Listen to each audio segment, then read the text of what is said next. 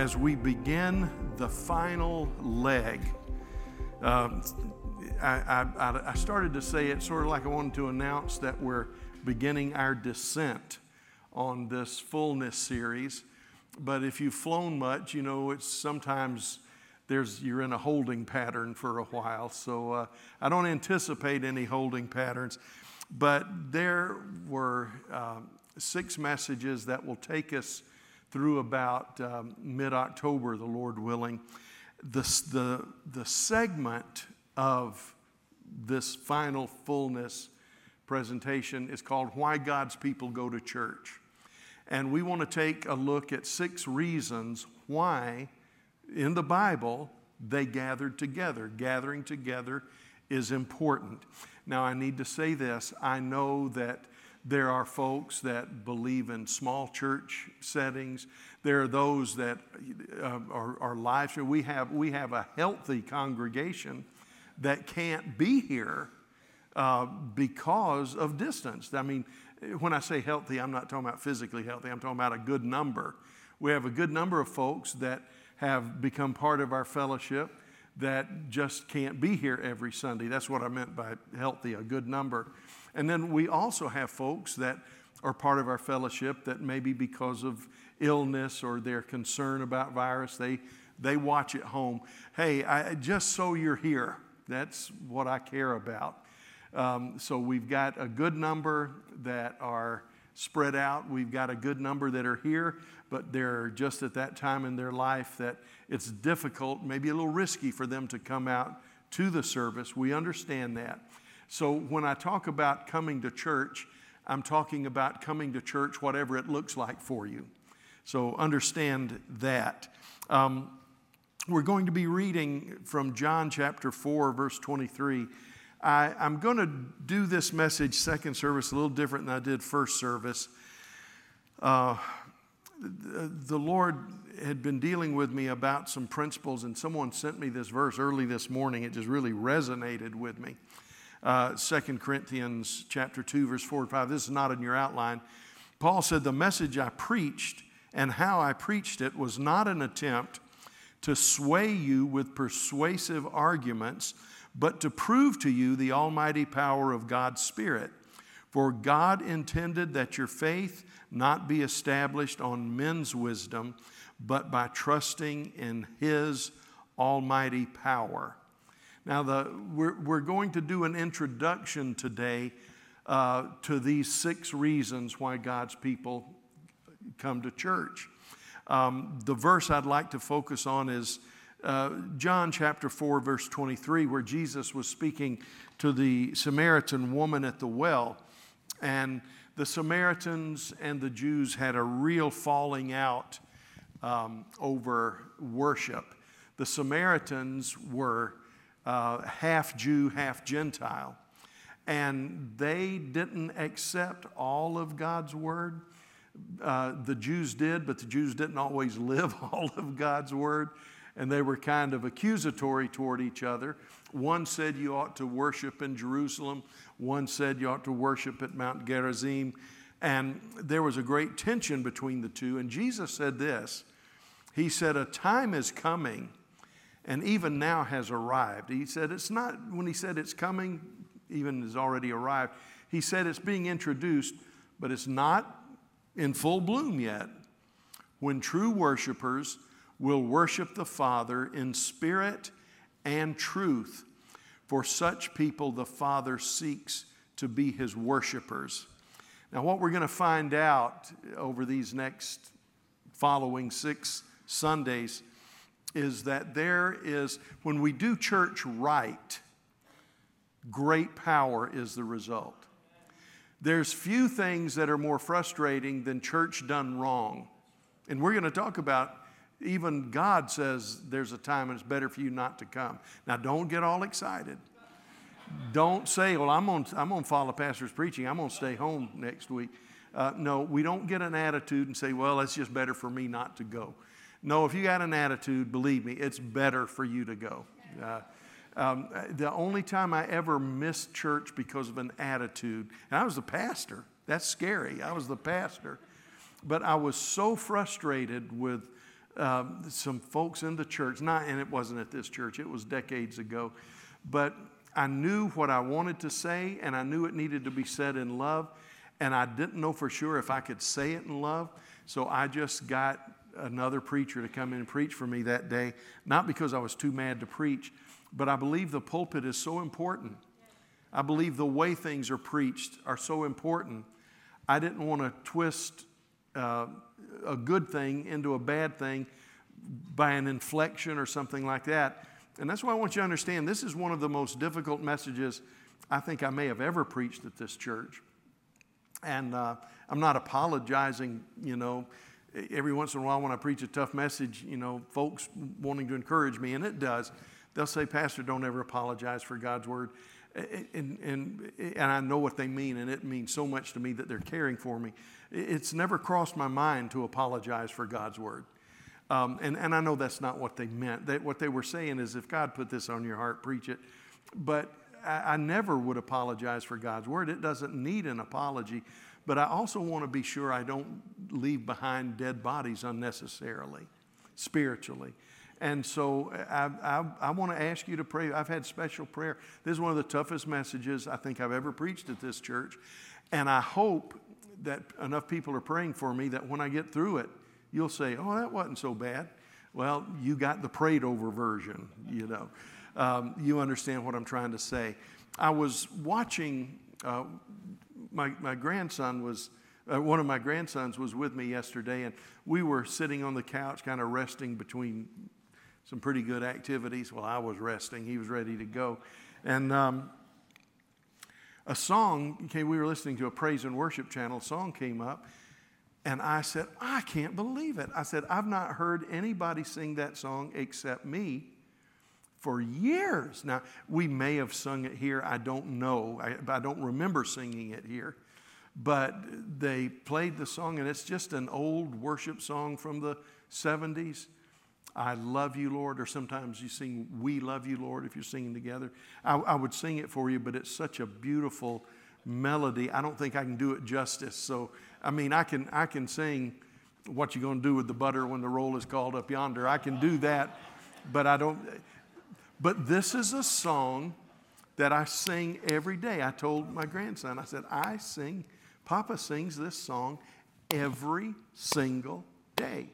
I said, I haven't missed a day that I can remember in probably 12 years or more. I sing this song every day before I pray. This is the first thing I do when I start my prayer. Every day I sing, I love you, Lord, and I lift my voice to worship you. Oh, my soul, rejoice. Take joy, my King, in what you hear. Let it be a sweet, sweet sound in your ear. And I sing it one time, may sing it 2 or 3 times, but I sing it till I feel like I've registered, and my heart is ready to pray. And he said, you sing that every time you pray? I said, every time. And that's the first time I'd heard anybody else sing it. Like I said, in my mind, I don't remember it being sung since years ago, just before my oldest son was born. And he thought about it a minute. He said, you sing it every time? I said, every time.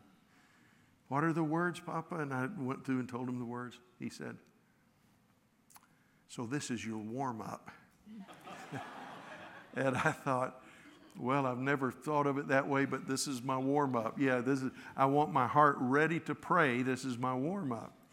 And loved ones, I want to tell you what I believe. I believe with all of my heart that the last 3 years, this virus, the lockdowns, the horrific political atmosphere that dishonors our nation, dishonors our politicians, dishonors our citizens, everything we've been through, I think it's been a warm-up for what God is about to do. Now, I don't mean a warm-up for him. I mean a warm-up for us. I believe with all of my heart that we as a nation are under judgment. I've been fussed at for saying that. That's not positive, Pastor. You need to be optimistic. Oh, I am. If I wasn't optimistic, I'd, maybe run to the hills and take my family with me. I do believe that God, you see, we know this. We know God wins. We just have a problem accepting His game plan and His strategy.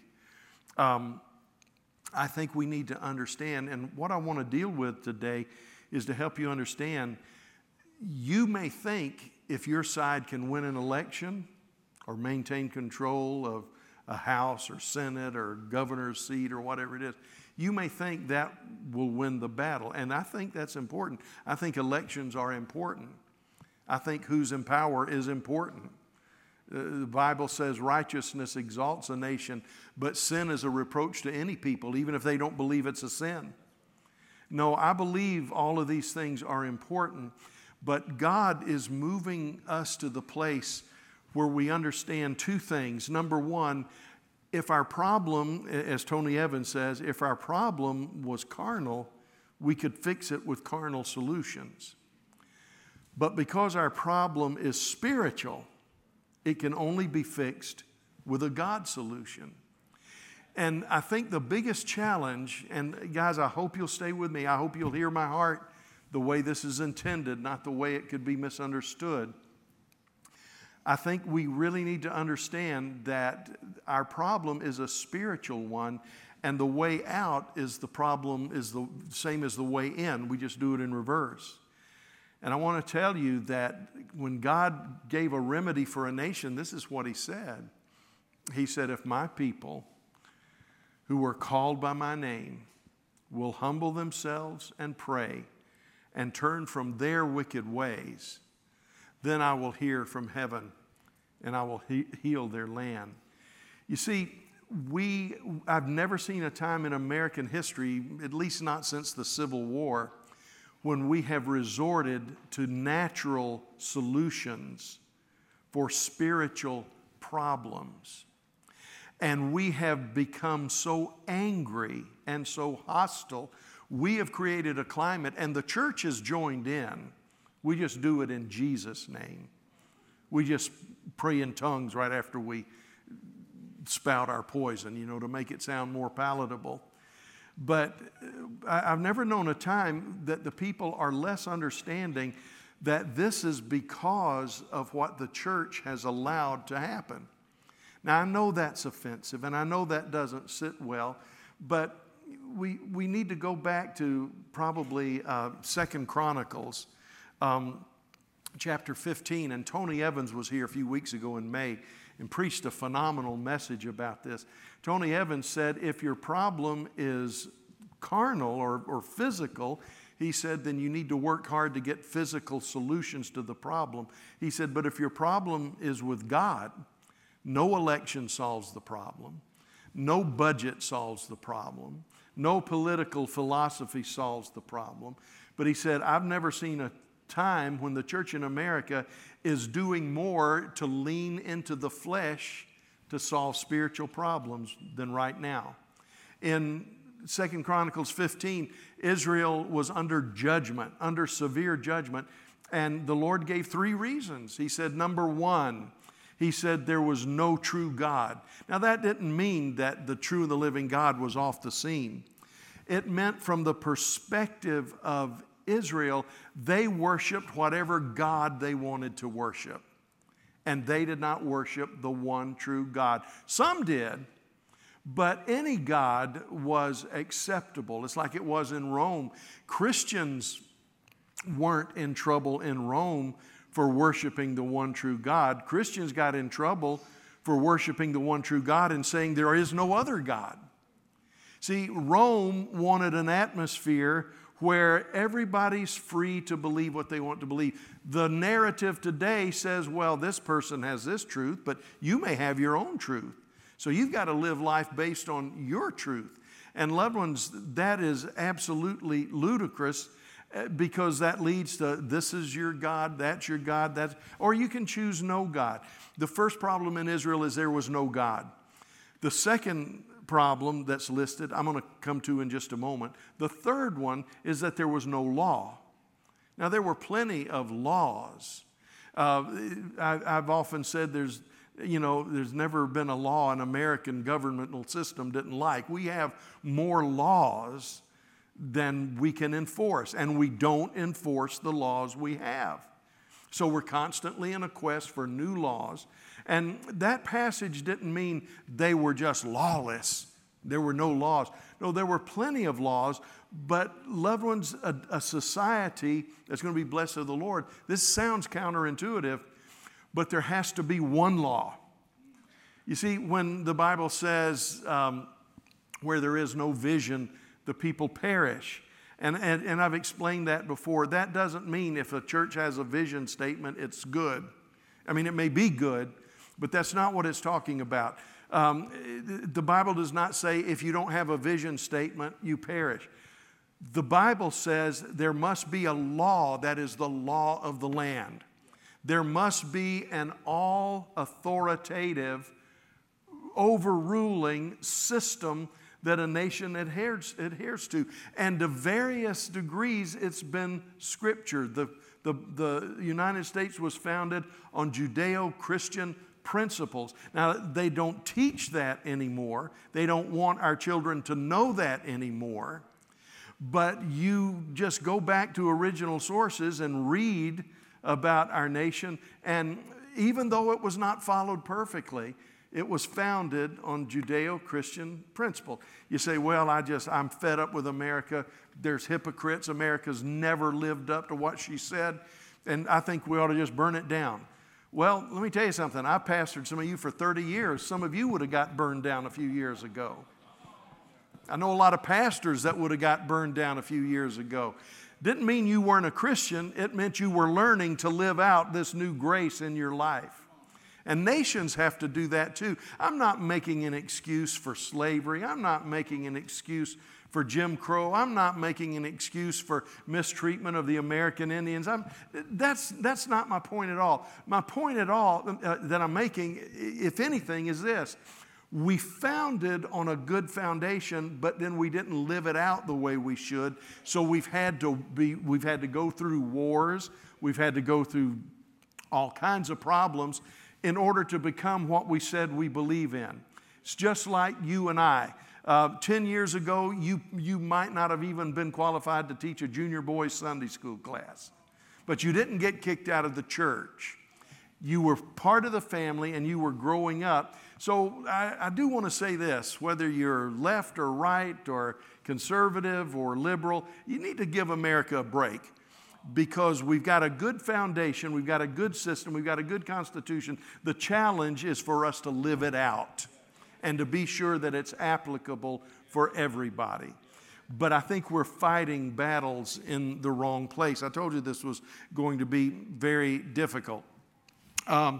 Here's the third thing that passage said. No law, no true God. It was really number 2 on the list. No teaching priest. And loved ones, the biggest thing that has caused our problem in America is that there are no teaching priests, or not many teaching priests. There are not many pastors that are willing to stick with the Word of God in its pure form because it's called intolerant. We are marginalized. We are ridiculed. I'm talking about pastors and churches. We are laughed at. And, it used to be that we were just doubted. Then we were marginalized. Then we were laughed at. Then we were blamed with everything that's wrong. And the next step is that, they're saying, politicians are saying it right now. If you are a Christian that believes in pro-life, you need to leave our state. We don't want you here. A candidate for governor in one of the largest states of the union said, if you believe what my opponent believes, I don't want your vote because there's such hate in your heart, I don't want it. Boy, what a manipulative playground statement. I don't want your vote because you're a hater. That's American politics right now. It used to be that when politics were spoken of, 2 sides or 3 sides, that had differing opinions said, let's have a debate, let's talk. Maybe I can convince you of what I believe. Maybe you can convince me of what you believe, but we can either convince one another or maybe we can find a compromise. Loved ones, that art of politics in America is lost. Right now, we're in a political climate where if you don't believe the right thing, we want you out of our state and we'd prefer you're in prison. Now, that's the kind of politics we've got right now. I know it's not everybody. I know that. I don't need to qualify every statement that I'm making. But we need to understand that if we want to turn America into her best possibility, we need to repent of the past. We need to deal with our sins. Absolutely. We need to be sure that the justice system is fair and uniform across the board. I have no issue with those things. But we are driven by lawlessness and such hatred that we make it impossible to go to that. We have too many buts. Christians do. I'm talking about the church. Abortion is wrong, but. And loved ones, I've tried to answer so many letters and emails that I've gotten. There is no such thing as a logical argument that says abortion is wrong, but. There are buts. This is a problem too, like abortion. This is a problem too, like abortion. But please don't try to convince me that saving the Tennessee snail darter is as important as stopping the wholesale abortion of our children. I know there are issues we need to resolve like rape and incest. I know that. But what we have, even the ministers, many ministers, about 30 of them in Columbia, wrote a letter and said, we're just going to bring children into trouble, especially if rape and incest occurs.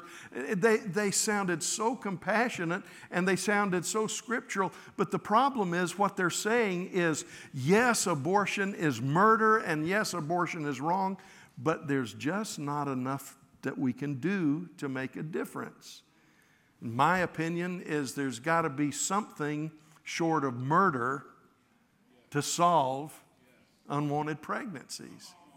Now, I need to go ahead and say this. We are pro-life. We're not pro-life, but I also know what that means. It means that those of us that are against abortion need to be ready to open our home to these children. If it's a case of abortion, a case of rape or incest, if it's really a case of rape or incest, you take those things and put them over here. But if you take at least the last statistics I've seen, if you take the statistics of rape, incest, and the life of the mother at risk, you're still talking less than 4% of abortions.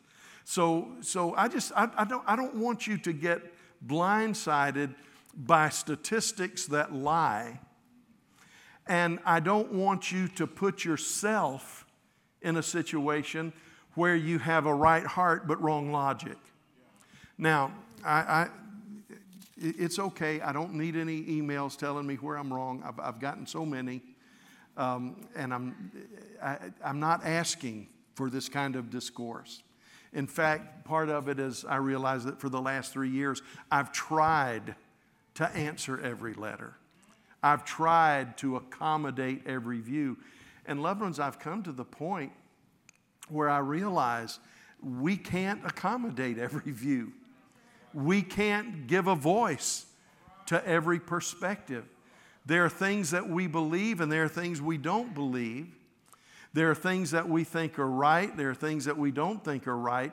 And just because something isn't perfect doesn't make it morally equivalent to something like pro-life.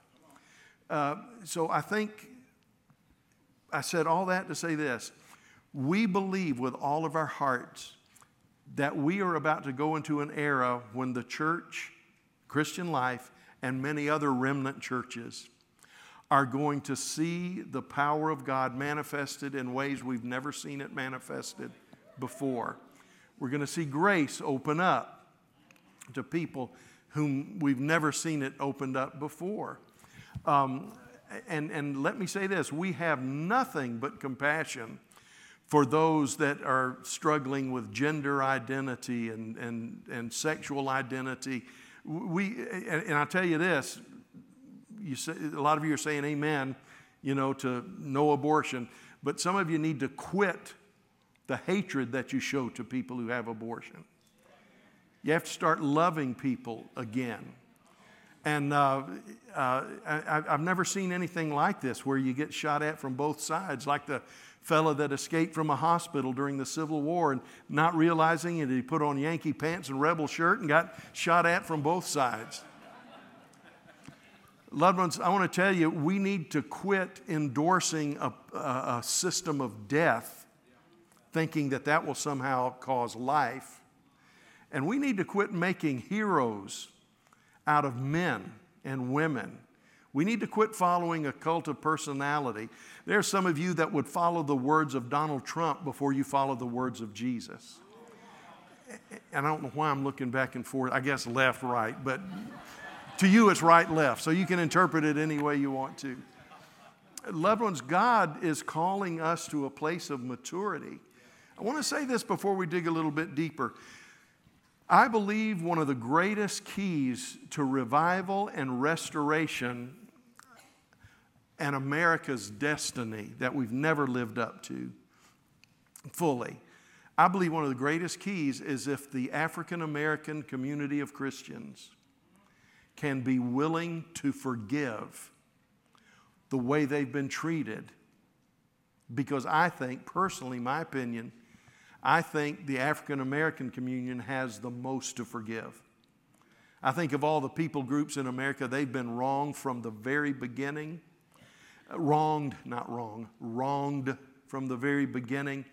And if you are an African American trying to serve the Lord, you have got a shovel load of wrongs to forgive. And if you can do that, I'm not talking about, I know people don't know how to apologize. I know sometimes people don't know how to express remorse. But if you can wrap your head around forgiveness, I think that will be a spiritual breakthrough unmeasured in this country. But I want to talk to the right for just a moment, and I'm just laying it all out on the table. I'm a political conservative. I'm political conservative because conviction, I think that's the best policy. But I've never allowed political conservatism to fill the pulpit unless it was a moral issue, things like abortion and what have you. But I want to tell you this, I have been disappointed in the last few years of how we have turned to a cult of personality, and whether Donald Trump is good, bad, or ugly, we are creating a climate where that is not healthy. He may be our next president, and he may be a great president if he gets elected president. But loved ones, you've got to start putting your trust back in Jesus and back in the words and not in Donald Trump. And I'm not getting into was he a good president or was he a bad president. I want to tell you something. Everything bad we could say about Donald Trump, we could say about Joe Biden. I said way back before the 2016 election, and boy, you talk about people getting mad at me. I thought I must have missaid something. I went and listened to it a couple of times. I said we are about to elect the most hated president in American history. I said, the Lord has shown me that the next president, because there is a spirit of lawlessness and animosity, and I said, whether it's President Clinton or President Trump, we are about to try to weather a storm of absolute hatred, and we will be shocked at the way the next president is treated. And people came up and said, I can't believe you'd say that about Hillary Clinton. And I said, I didn't say that about Hillary Clinton. I said it about the next president. And I'd calm them down, and they say, you're just a racist. You just don't want a Democrat elected president. I said, no. I said, you're not listening to me. Whether it's Hillary or Trump, they will be the most hated president in history. Yeah, that's what I thought. You're a racist. And I'd end that conversation, and I'd think, boy. Then I'd try to walk out the door. You're a socialist. You're a fascist. You're saying that people would hate Donald Trump? I just can't believe you're probably a pinko communist that wears lace on your drawers, or and how dare you say that Trump would be the most hated president? He would be a good president. I said, I didn't say he wouldn't be a good president. I said if he's elected, he will be the most hated president in American history. I didn't think I was going to get out of church that night. But how many of you would agree we elected the most hated president in American history, and it would have been the same if it was Hillary as it was with Donald? That's why the prophets missed so much, and I'm not anti-prophet. I think God did some refining in the prophetic community, and I think a lot of prophets have been refined. But loved ones, we have become, the right has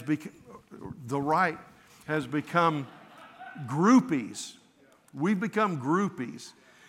We don't even think straight. We don't even think objectively anymore. If it's over here with Trump, we're right. The left has become a bunch of groupies. It doesn't matter if we're dealing with issues of life or whatever. You follow the party line. And I want to tell you, I'm profoundly disappointed in the left, and I'm profoundly disappointed in the right. And the church is being given an opportunity to turn back. I'm not saying sinner because that makes it a political view, but we need to turn back to hearing the Lord. You say, Pastor, things are just calming down. No, they're not. They're just on breather till the midterms come.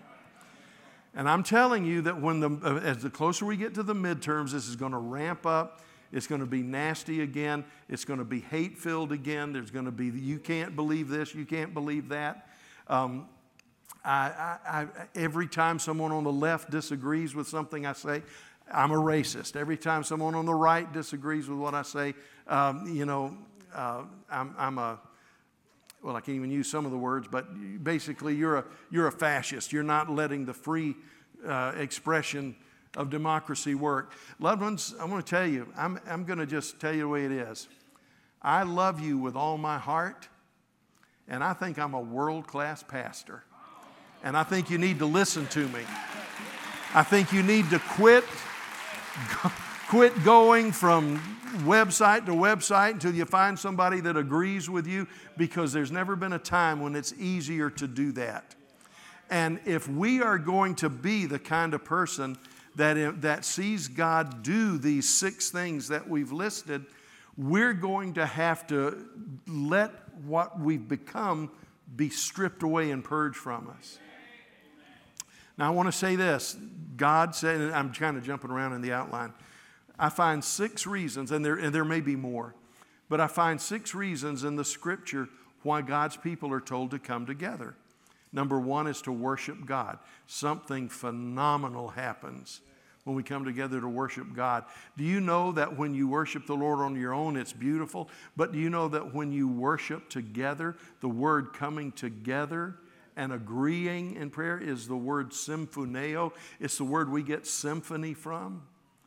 And when we come together to worship, it's the difference between a symphony orchestra and somebody playing a tuba solo.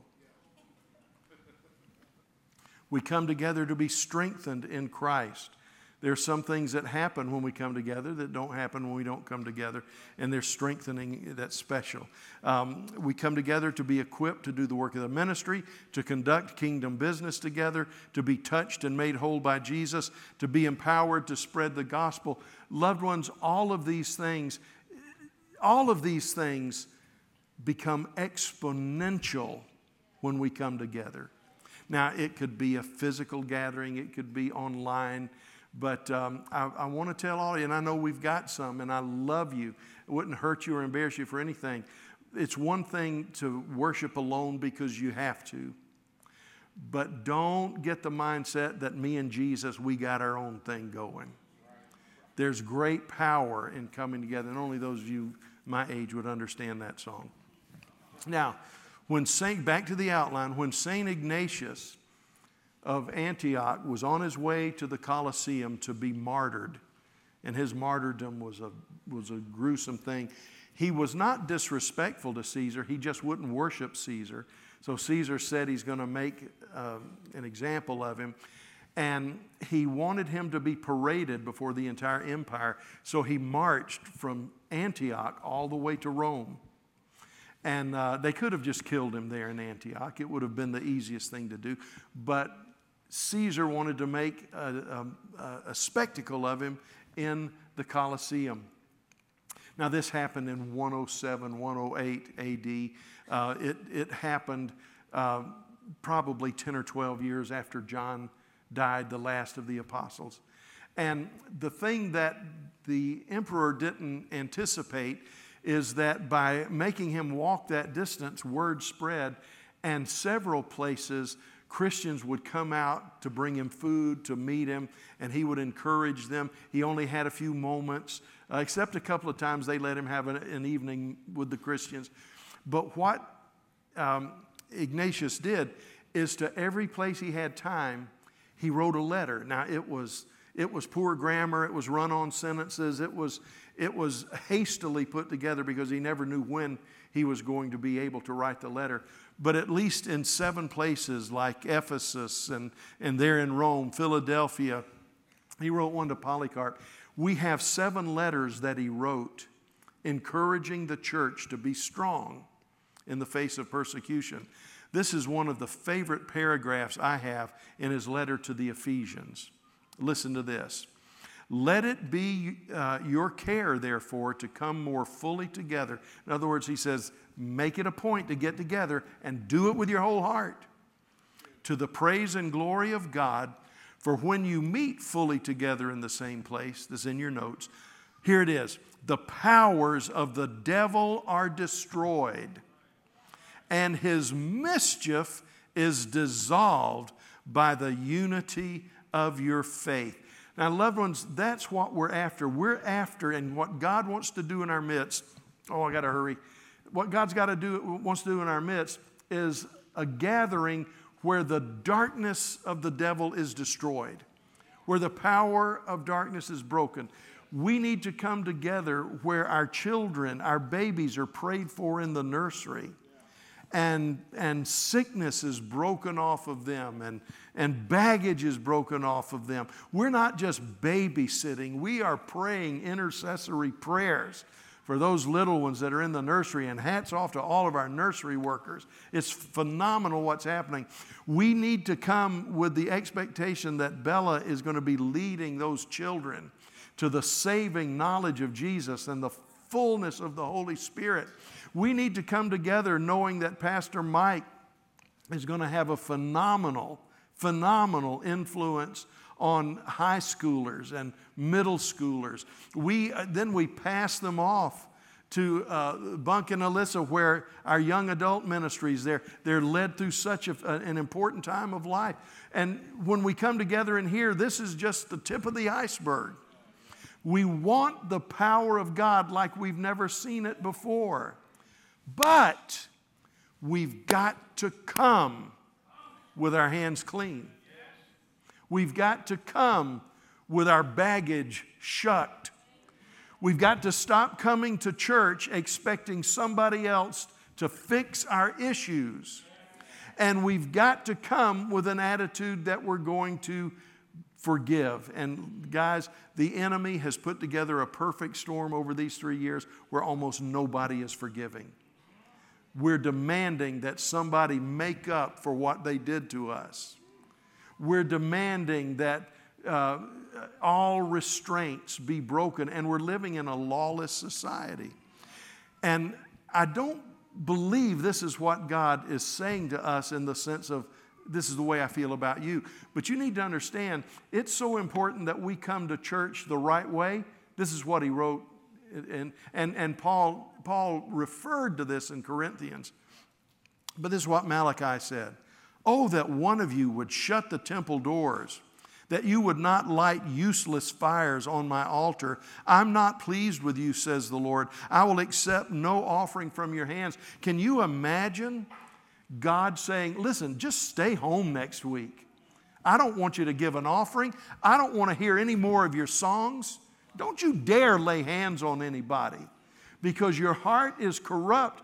And God Almighty is saying, it's better for you to get together with those you can trust and straighten your issues out before you come together. You say, well, my Jesus wouldn't say that. Let me tell you.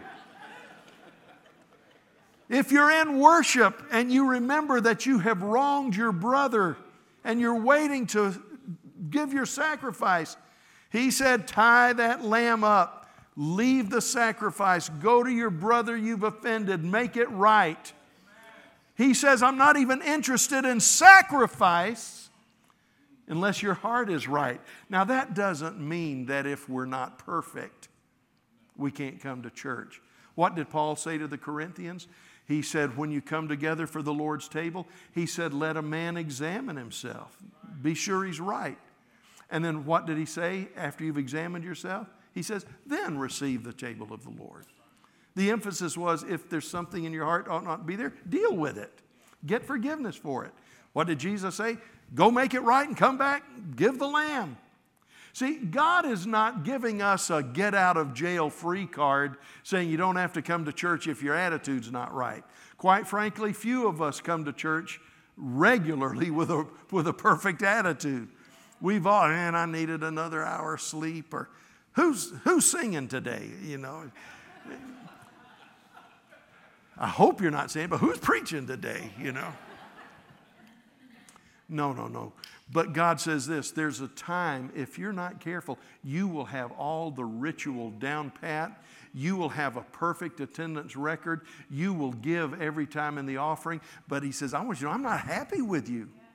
And it's not because of your weakness, it's because of your wickedness. These were not the words of critics, neither were they, this is in your notes, the words of the self-righteous. We would never close the doors because of either of those groups. You know what I'm saying? We don't shut down church because of critics. If we did, we'd never meet, because there's always critics. We don't shut down the doors because of hypocrites or self-righteous.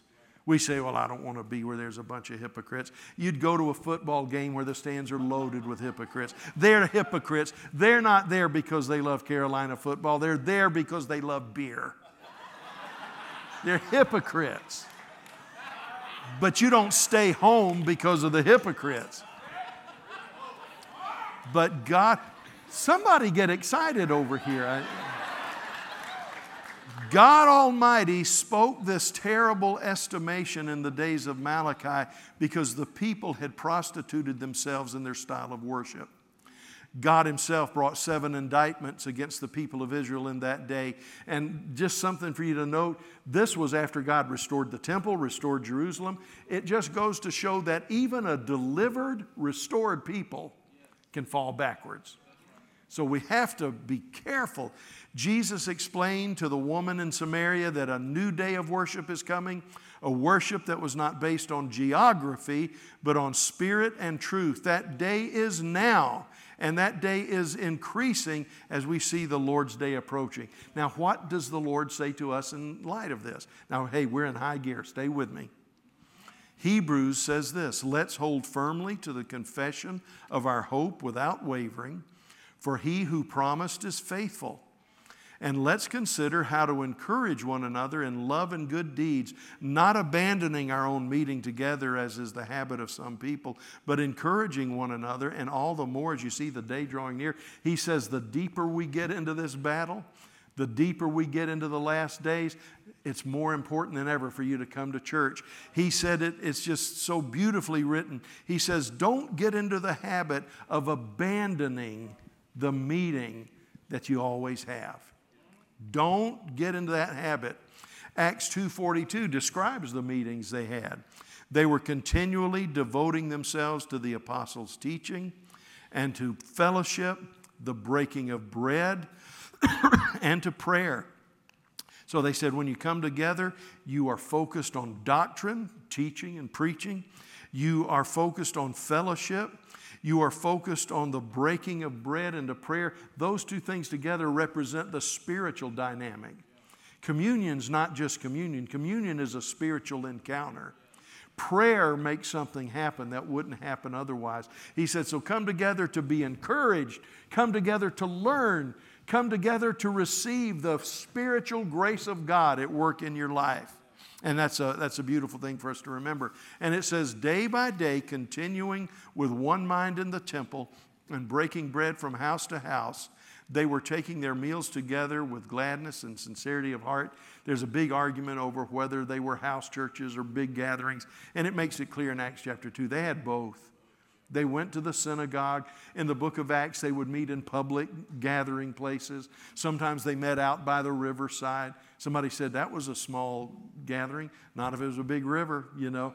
The emphasis is there's a place for a big gathering and there's a place for a small gathering. Praise God. God will give you favor with the people. And most importantly, the Lord will add to their number day by day those who are being saved. Now let me read this little section to you and then we'll begin to wrap this up. Arguments abound concerning the importance of church attendance, including differences about church government, the methods of giving, the frequency and day of worship, the style of the music and preaching, and some have even said there should be no preaching at all. Others have said the institutional church has failed and would be unrecognizable to the early believers. In their eyes, the emphasis should be on house churches and smaller meetings or things facilitated online. And there's nothing wrong with any of those things.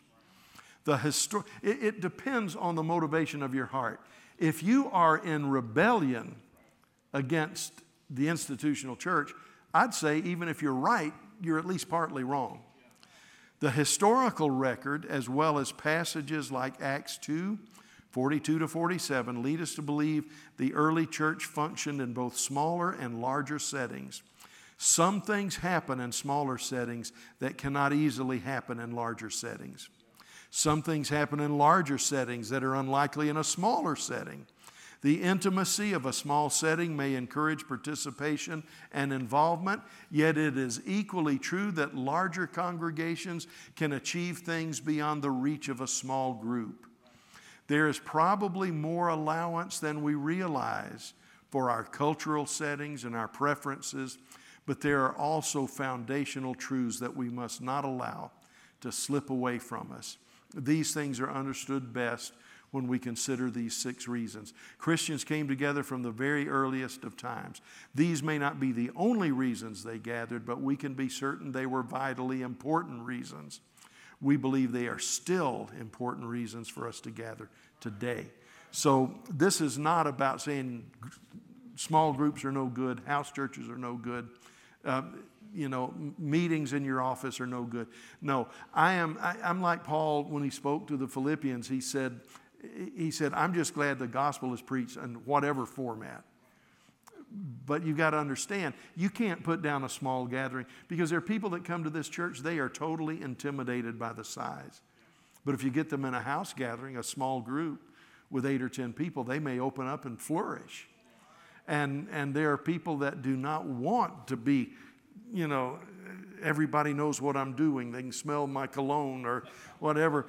But they find safety in a large gathering like this. So it's all legitimate. Now here are the Christian life lessons.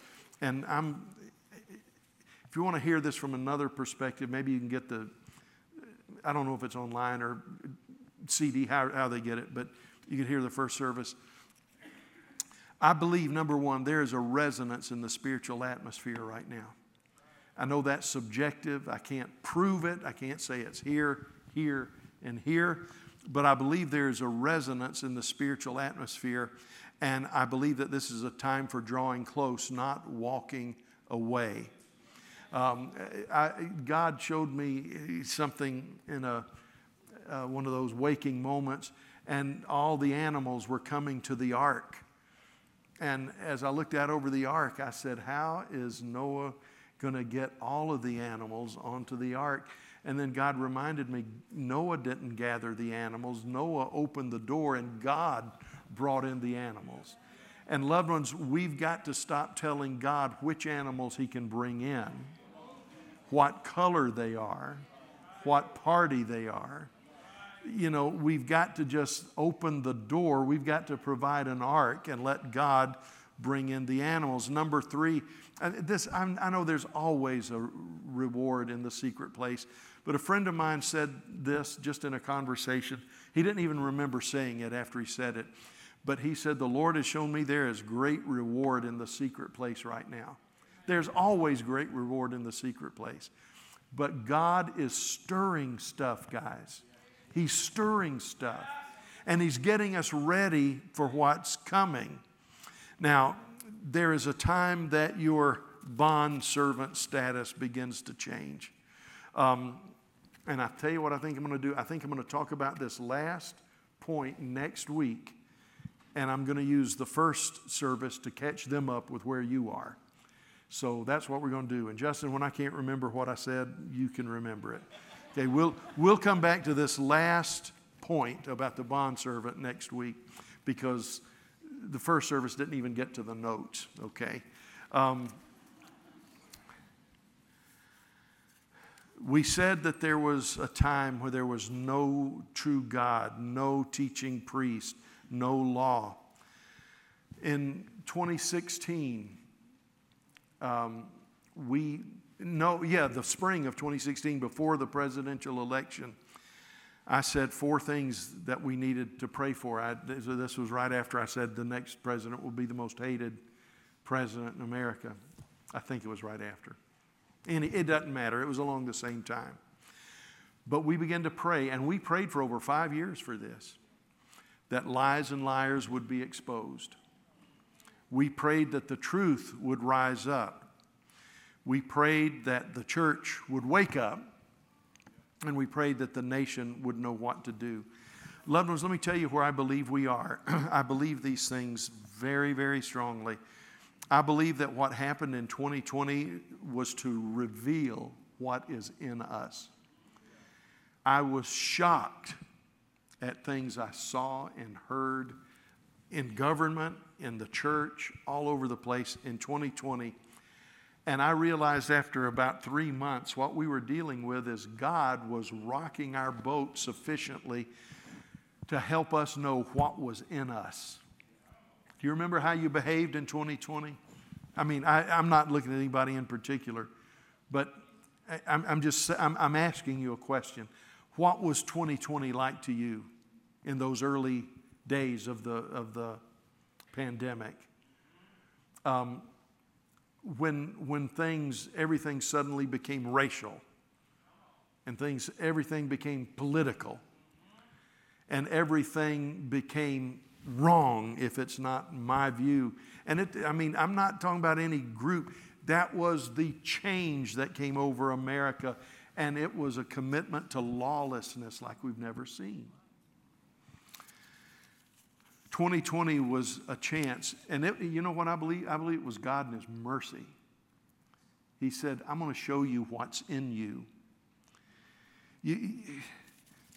My grandmother used to say, why are you sick? I don't know, grandmother. I don't know. And she had this kaopectate stuff. She said, we'll find out why you're sick. I thought the old girl was just giving me medicine. She just made me throw up. She said, now I know what's in you. I know why you're sick. I never thought it was mercy. But I got to admit, I usually felt better after she did it.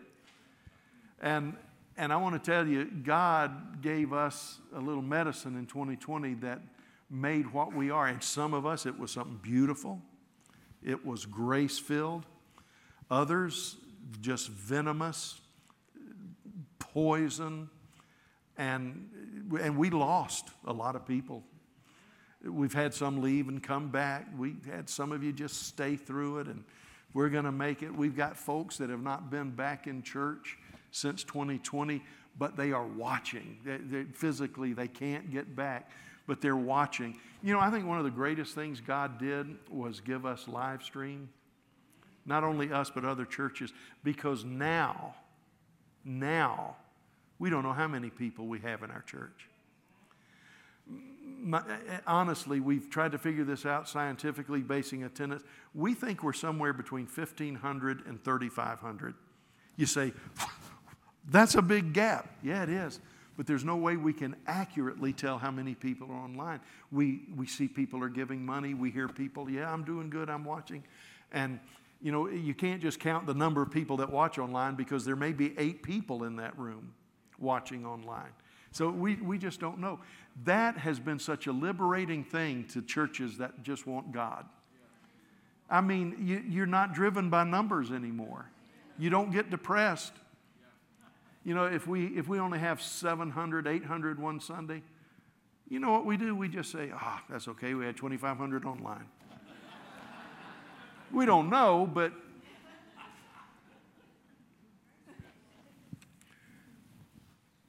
it's like, I don't think I told this service. I think I told it first service about the guy that asked me how many I was running in church. Okay. Yeah, there's this guy in general counsel. He was arrogant. I don't know any other way to put it. Numbers was everything to him, and he had a good-sized church, about 400 people. It was, and especially in those days, that was a lot of people. And I just every time I saw him, I was like, "How many are you running?" Pat you on the back. "How many are you running?" And I think I was in Kansas City. He said, "How many are you running?" And I had, I think, about 80, 85. And I said, so I'm running about 800. And he said, I said, "How many are you running?" "How many are you running?" I said, "About 800. And he said, well, I knew he had about 400 because he always posted what he had. He said, "I don't know, maybe 500. And he said, he couldn't even complete a sentence. And then he turned to somebody else. "How many are you running?" And I realized I had totally bamboozled him. And I walked away, but I told my friend that was standing there having the conversation, I said, when he gets all the color back in his face, tell him I'm running 800, but I've only caught about 80. I said, because I don't want to lie to him. But it did me so much good to see him totally. See, we don't have that anymore. I mean, we estimate. We have things we can measure, and I think our attendance is more than it's ever been. But I want to tell you, it's such an amazing pressure to be lifted off, to quit playing those games with people. 2020 was to reveal what's in us. 2021 was to reveal what we are. See, it's one thing for what's in you to be revealed, but that doesn't define you. You may not have liked what came up in you in 2020 because you can do something about it. Or if it's good, you can play to the strength. Last year, God began to deal with us that said, well, this is the way you reacted. Now, this is what you are. You need to change, or you need to, increase, whatever. 2021 was a year of really explaining who we are on the basis of what's in us. But I tell you what 2022 has been. 2022 has been a year of definition and division. Can I tell you what I believe has already happened in 2022? We are beginning to understand this matters to me and this doesn't matter to me. And those that are part of the remnant are being divided to other people that are part of the remnant. And people, forgive me for saying it, but there are people that don't care anything about the glory of God. All they care about is their status quo or their agenda. And I want to tell you, God is separating those people.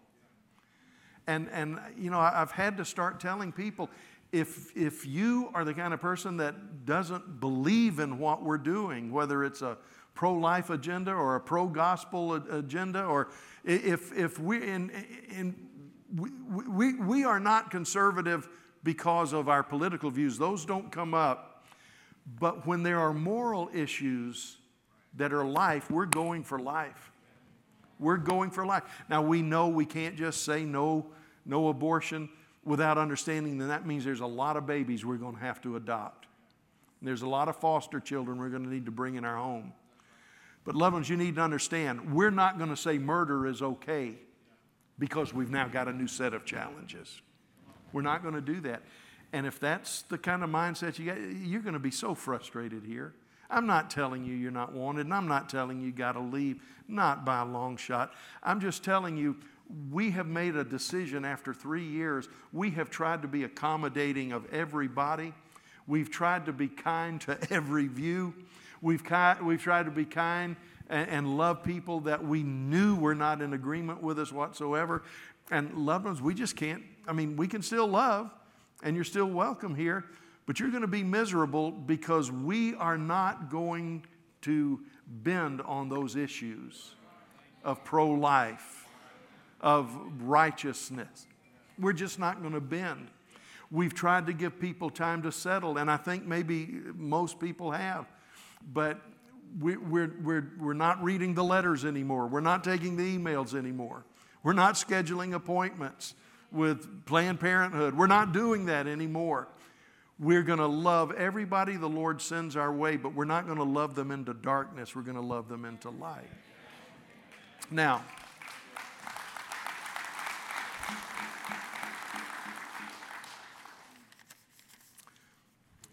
I'm done. The rest of it will lead us to that part about the bondservant that we'll wrap up next week. Loved ones, if I said something poorly, forgive me. It was a mistake of the head, not the heart. If I, in an attempt to be humorous, offended you, I mean it. Forgive me. But you need to understand, I love you. I've spent 28 years with you. I love you more than I can say. And because I love you more than I can say, we're still committed to getting from Sears to Dillard's. We're not going to be sidetracked. We're not going to let a carnal culture tell us what we have to be and what we have to do. You say, Pastor, what if I'm here? What if I'm here and I'm gay? What if I'm here and I'm in a marriage between same sex? I'm in a same-sex marriage. Loved ones, anybody is welcome in this church, and we love you. And a lot of us need to learn to disagree with a lifestyle without being disagreeable to the person. You got to understand. We've got to love and we've got to do good works. But at the other hand, you need to understand we're not changing who we are. And we're not going to tell you, it would not be love for me to tell you you're all right when you're not all right. I've lost friends over this. I've lost friends that I thought would be lifelong friends because they say you're not willing to bend. Loved ones, we bend all the time, but we try to bend in the right places. We try to bend in the right places. I just want to remind you of this. When the rich young ruler was told that he had to sell everything and follow Jesus, he went away because apparently he wasn't willing to do that. We already know Jesus loved him. And Jesus watched him go away. And we have pastors today that are telling us the church ought to say, hey, come on back. Maybe we were a little harsh. Come on back. Maybe we were wrong. We need to understand the broken heart of Jesus when his word is rejected. But it's not our place to crucify others. It's not our place to dislike others. It's our place to have our hearts broken and say over and over again, whosoever will may come. I love you.